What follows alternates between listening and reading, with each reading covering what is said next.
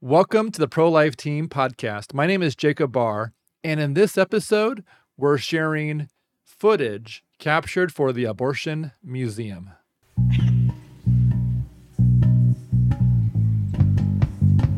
Well, I'm Byron Calhoun. I'm maternal fetal medicine, which is high-risk obstetrics, and I have about 30 years in both obstetrics and gynecology and also high-risk obstetrics. I am also a diplomat of the American Board. I am board certified, as I pointed out. Have been doing this, like I said, for about 30 years. And I'm a professor and vice chair at West Virginia University, so I teach medical students and residents and involved in patient care virtually every day. So active practice. Awesome. So when does new human life begin? Well, I'm going to preface a little bit. If I go off into the fetus and embryo, which we'll talk a little bit about some of those distinctions versus baby, I always consider it is a baby. But if you look at what we talk about in terms of life beginning, embryologically, scientifically, it begins at the moment the egg and the sperm meet in conception. You become a complete new member of Homo sapiens, a new human being, if you will. Byron, can you make sure you're looking at the camera? That camera? Yes. Got it. Oh, okay. Yeah. We're okay though. That's fine. Yeah. What words do medical professionals typically use to describe whatever it is that's inside the pregnant mother? What exactly that gets aborted? The scientific definition of the baby essentially is an embryo below 12 weeks, and after 12 weeks to 13 weeks, then it becomes the fetus. When you look at a performance of abortion, you're looking at the abortion or the taking the life of a human being or a baby with the placenta and the membranes. Perfect. Question 3. Please share about some of the development milestones as that tiny human grows from a single cell all the way to a fully formed baby at birth. For example, when is there a detectable heartbeat, fingernails, brain waves, pain sensations, and dreaming? If you look at the way you've described the different things we've talked about, fetal heart rate generally is detectable by ultrasound between 5 and 6 weeks gestation, which is from last menstrual period, which is actually really more like 3 to 4 weeks if you look at from time of conception. Fingernails start forming at about 11 weeks and are fully formed by probably 19 or 20 weeks. There have been reports of brain waves being present as early as 5 to 6 weeks after LMP. Pain is debatable, but certainly the development of the fetus or the baby is complete enough to where pain should be felt at approximately 15 weeks. Dreaming is one of those things that everybody argues about. It's probably as early as 20 to 22 weeks. We think that the baby's frontal cortex is developed enough to get the actual dreams, and then you start seeing baby eye movements like REM sleep. Makes sense. Question 4. Some people may not realize that in the medical world, the word abortion has a wider scope of meaning than what we see in political debates on this topic. Would you clarify what is natural abortion, spontaneous abortion, and missed abortion? The definition narrowly of an abortion is any pregnancy that's delivered or terminated before 20 weeks. So everything 20 weeks and below is considered an abortion. If you look at the definition of a natural abortion, that would be similar to a spontaneous abortion. That would be one that was completed without surgery or without any medication. If you look at, again, the spontaneous, that's simply one that passes naturally without any intervention. The idea of a missed abortion is where you find a loss of a baby or a fetus or embryo or fetus, if you will, before 20 weeks without any symptoms. The patient or the mother would come in and would just find absent heart tones, and that would be called a missed abortion because the mother doesn't have any idea that she's having a loss of her pregnancy. Makes sense. What is therapeutic abortion and what is elective abortion? If you look at the term therapeutic, that is allegedly an abortion that's done less than 20 weeks gestation for a medical condition or threat to the mother's life, a grave threat. And that would be hemorrhage or severe high blood pressure or infection like sepsis, things that would actually interfere with the woman's ability to function or damage her. An elective abortion is simply one that's done because the patient does not want the pregnancy or the baby. Question number 6. That's a good. Thank you for that definition. Question number 6. To the best of your knowledge, are there any states that have legally banned miscarriage, stillbirth, or therapeutic abortion? There are no states that I'm aware of that would ban any ability to deal with a miscarriage or a baby who's died in utero or stillbirth. And they all have language that I'm aware of that would define what would allow you to deliver a mother or do an abortion below 20 weeks for a severe threat to the mother's life. Makes sense. Number 7. There is some disagreement about where to draw the line between elective versus therapeutic abortion. How dangerous does a pregnancy have to be before an abortion would qualify as therapeutic? Please give some examples. I think that this has been obfuscated or really blurred, but really the usual criteria that are written or that we understand medically are those that are done for the life of the mother, where her life is in imminent danger or a grave harm to the mother or her functioning some way physically. Usually those are severe preeclampsia, severe high blood pressure. It would be perhaps rupture of membranes with mother with sepsis or severe infection. Critically ill patient with heart disease perhaps, and the final one would be severe bleeding or hemorrhage would be examples. Question number 8. Some suggest that when women experience pregnancy complications, abortion typically isn't as safe as just inducing early delivery, perhaps offering palliative care if the child is too premature. What do you think? Is this true, partly true, mostly false, or entirely false? It depends on how you define the complications. I think that if you look at the literature, abortion is always more dangerous to women. If you look at maternal mortality, you look at preterm birth risks, you look at breast cancer risk and the psychological effects of abortion, it's always worse for women to have abortion than it is to try to do a delivery or provide care. The idea of providing palliative care is actually a very interesting question. Has actually been looked at. There was a group at Harvard actually looked at this, looking at babies with anencephaly, which is essentially uniformly fatal. And what they found, there was a significant difference in the outcomes, especially emotionally and psychologically, to the mothers who underwent palliative care or hospice care versus those who did the elective abortion procedures. Thank you for talking on that. Number 9, what are some of the health risks involved in pregnancy and childbirth?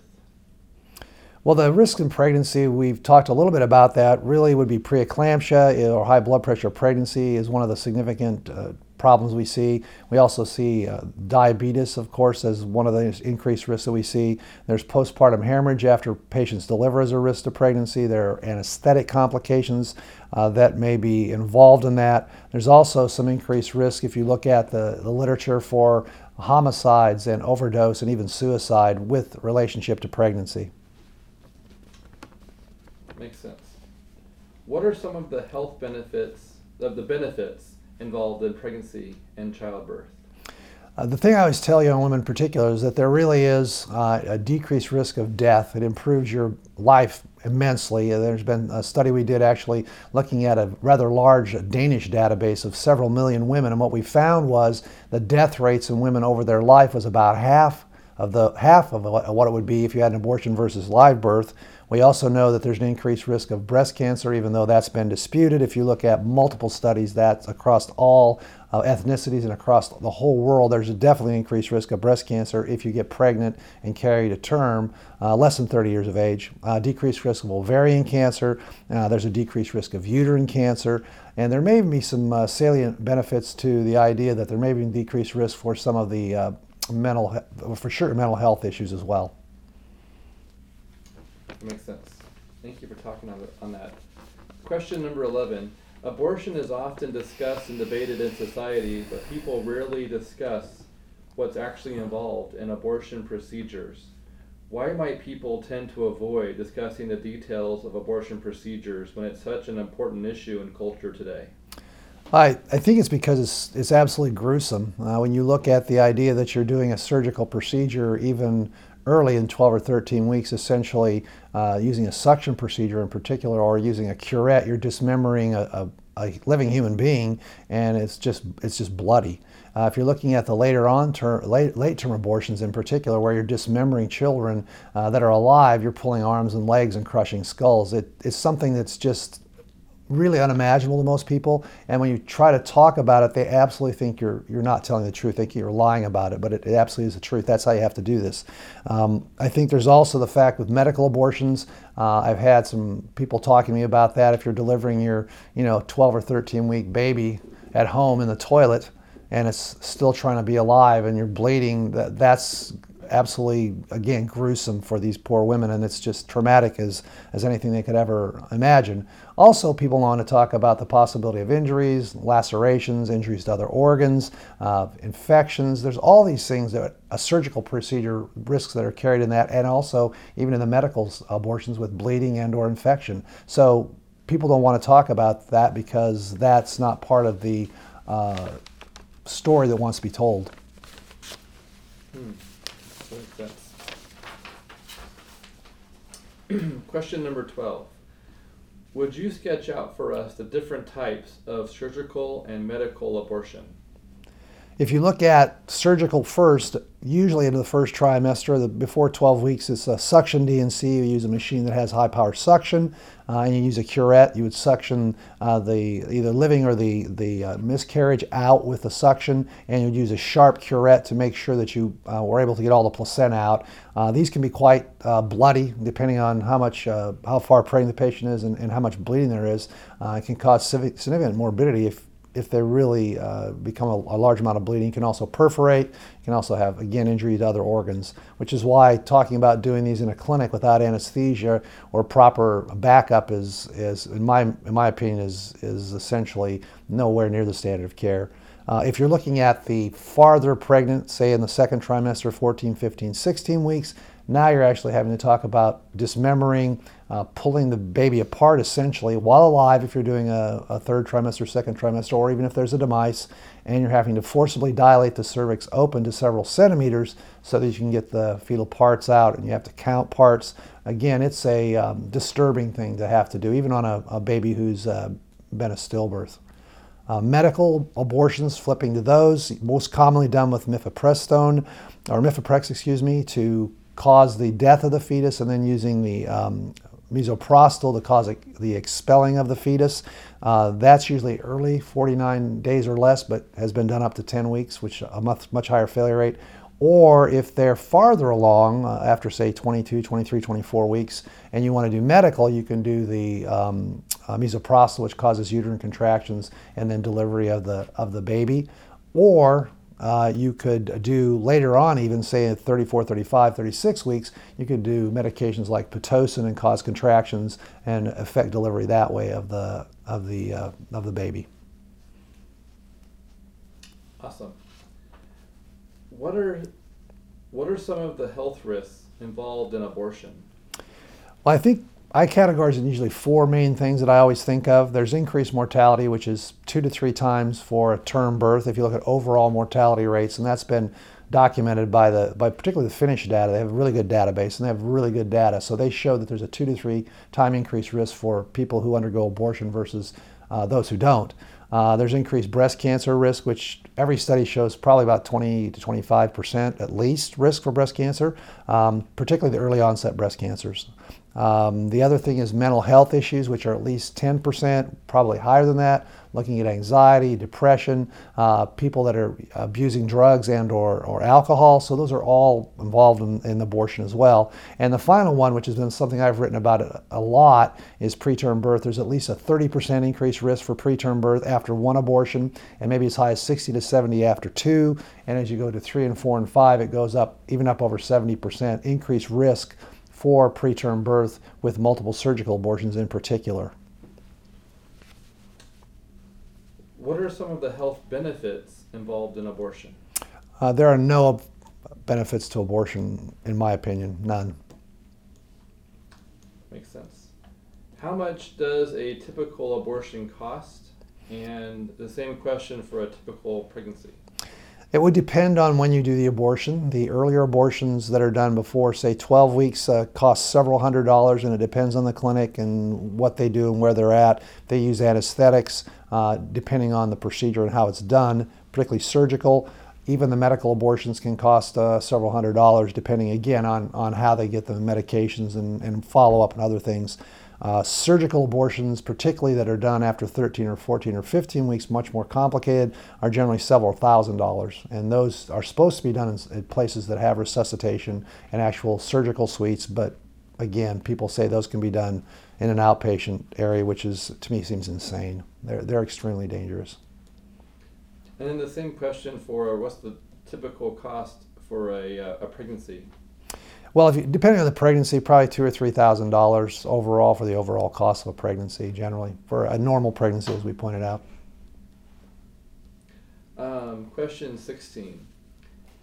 From a medical perspective, what are some of the biggest misconceptions people have about abortion?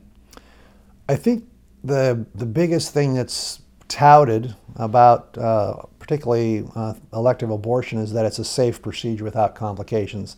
And as I pointed out, there is a significant impact on the mother. There's impact on her family. Obviously, there's 100% mortality for every baby. So to not believe that there's any complications with a major medical procedure that takes the life of the baby or a surgical procedure is simply not true. Makes sense. Question 17. It's been said that most every woman who has an abortion didn't really want an abortion. They just felt like there's no option for them. In your experience, does that ring true or not? I think my experience has been that every woman I've ever talked to about their abortions didn't want them. And it's very interesting how they would term it. Generally, they'll say that their doctor said they should have an abortion or ought to have an abortion with a medical. I see high-risk patients, so all the patients who have any medical complication of any sort have been told they have to have an abortion, the baby will be born damaged, the usual litany of things that just simply aren't true. Then they talk about their family told them they had to because of the family dynamic, or their partner thought they needed an abortion because they to stabilize the relationship, or that they couldn't complete their college, or whatever other story is told to somebody about a child. Yeah, thank you for sharing on that. Number 18. Abortion providers have made a strong push to expand access to the abortion pill. Many suggest it's safer than surgical abortion. What is the abortion pill, and is it safer than surgical abortion? The abortion pill is actually pills, generally because the Mifeprex, which is the RU486, it's a progesterone inhibitor, so it blocks progesterone to the placenta, and so what happens is that means that the baby then dies from lack of progesterone, and then they use the misoprostol to expel the fetus who has died from the effects of the other drug. So that's what, it's not one but two. I think the idea that it's safer is really not true. If you look at the data, one, it's flawed because we don't have a lot of good data on the actual complications. The second part of this is that they will talk about failure rates because they hide those statistics too. There's a 2% failure rate if you do it at about 10 weeks, which is when it was supposedly approved, but now they're doing it up to 10 to 11 or 12 weeks, which is a 7% failure rate. If they fail, they have to be dealt with surgically. If you do it surgically, that increases your risk of preterm birth by 20 to 30% minimum, and maybe as high as 70 or 80% if you look at the amount of preterm delivery with it. So it's not really safer than surgical. It's just easier to administer because you can do it online, or you can have people pick it up at the local drugstore, or whatever other way you can do it. It's less effort on the abortionist part. Makes sense. Question 19. Elective abortion choice is often promoted as healthcare for women specifically. In your view, is elective abortion healthcare? I think if you look at the definition of healthcare, we're usually using healthcare to treat a disease. Pregnancy is not a disease. It's a normal function of life. So therefore, I have to conclude that abortion is not healthcare. It's a social solution to a problem, but it's not healthcare. You're not treating a disease. Makes sense. Mario, how are we doing with the time? That's funny. Okay. Question 20. In your experience, when women seek an abortion, how well informed are they about what's involved in the abortion procedure and what effects it may have on them overall? I think most women aren't really well informed. I think that they don't understand, as we've talked about preterm birth, we've talked about breast cancer, we've talked about the psychological effects, we've talked about the mortality effects. None of that's really shared for the most part. And I don't think many women are ready or understand what's going to happen, particularly in a surgical abortion, or if they have a medical abortion, they're going to actually deliver their baby at home with no one there. And that can be very disturbing for them. And then lastly, is there anything else you'd like to add that we didn't ask you about when it comes to this topic of abortion in the medical, with your medical experience? Well, since I'm I said one of the pioneers in perinatal hospice or hospice care, palliative care, I would like to encourage any woman who has a baby with an adverse diagnosis, anencephaly or anything of that nature, that they would be informed about perinatal hospice, and that they could find that at perinatalhospice.org. They could find a program or a physician or someone who would be willing to help them with that, because those children deserve that compassion and that care, and the outcomes are better. And then lastly, would you define what perinatal hospice is? Perinatal hospice is the placing the continuum of care for end-of-life care before the baby's born, while inside in utero, and helping the family deal with the inevitable loss of their child after birth, however long that might be, a few minutes, a few hours, a few days. Awesome. All right, thank you so much. I appreciate your time. Sure. Thank you, Byron. My pleasure. You're welcome.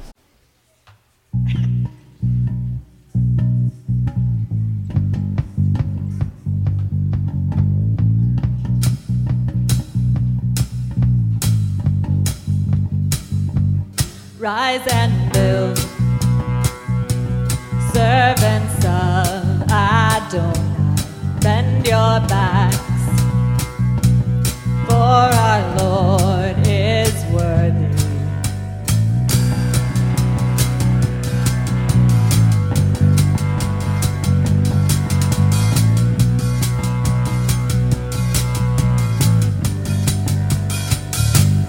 Brick by brick, we are called to serve, work with purpose, for we build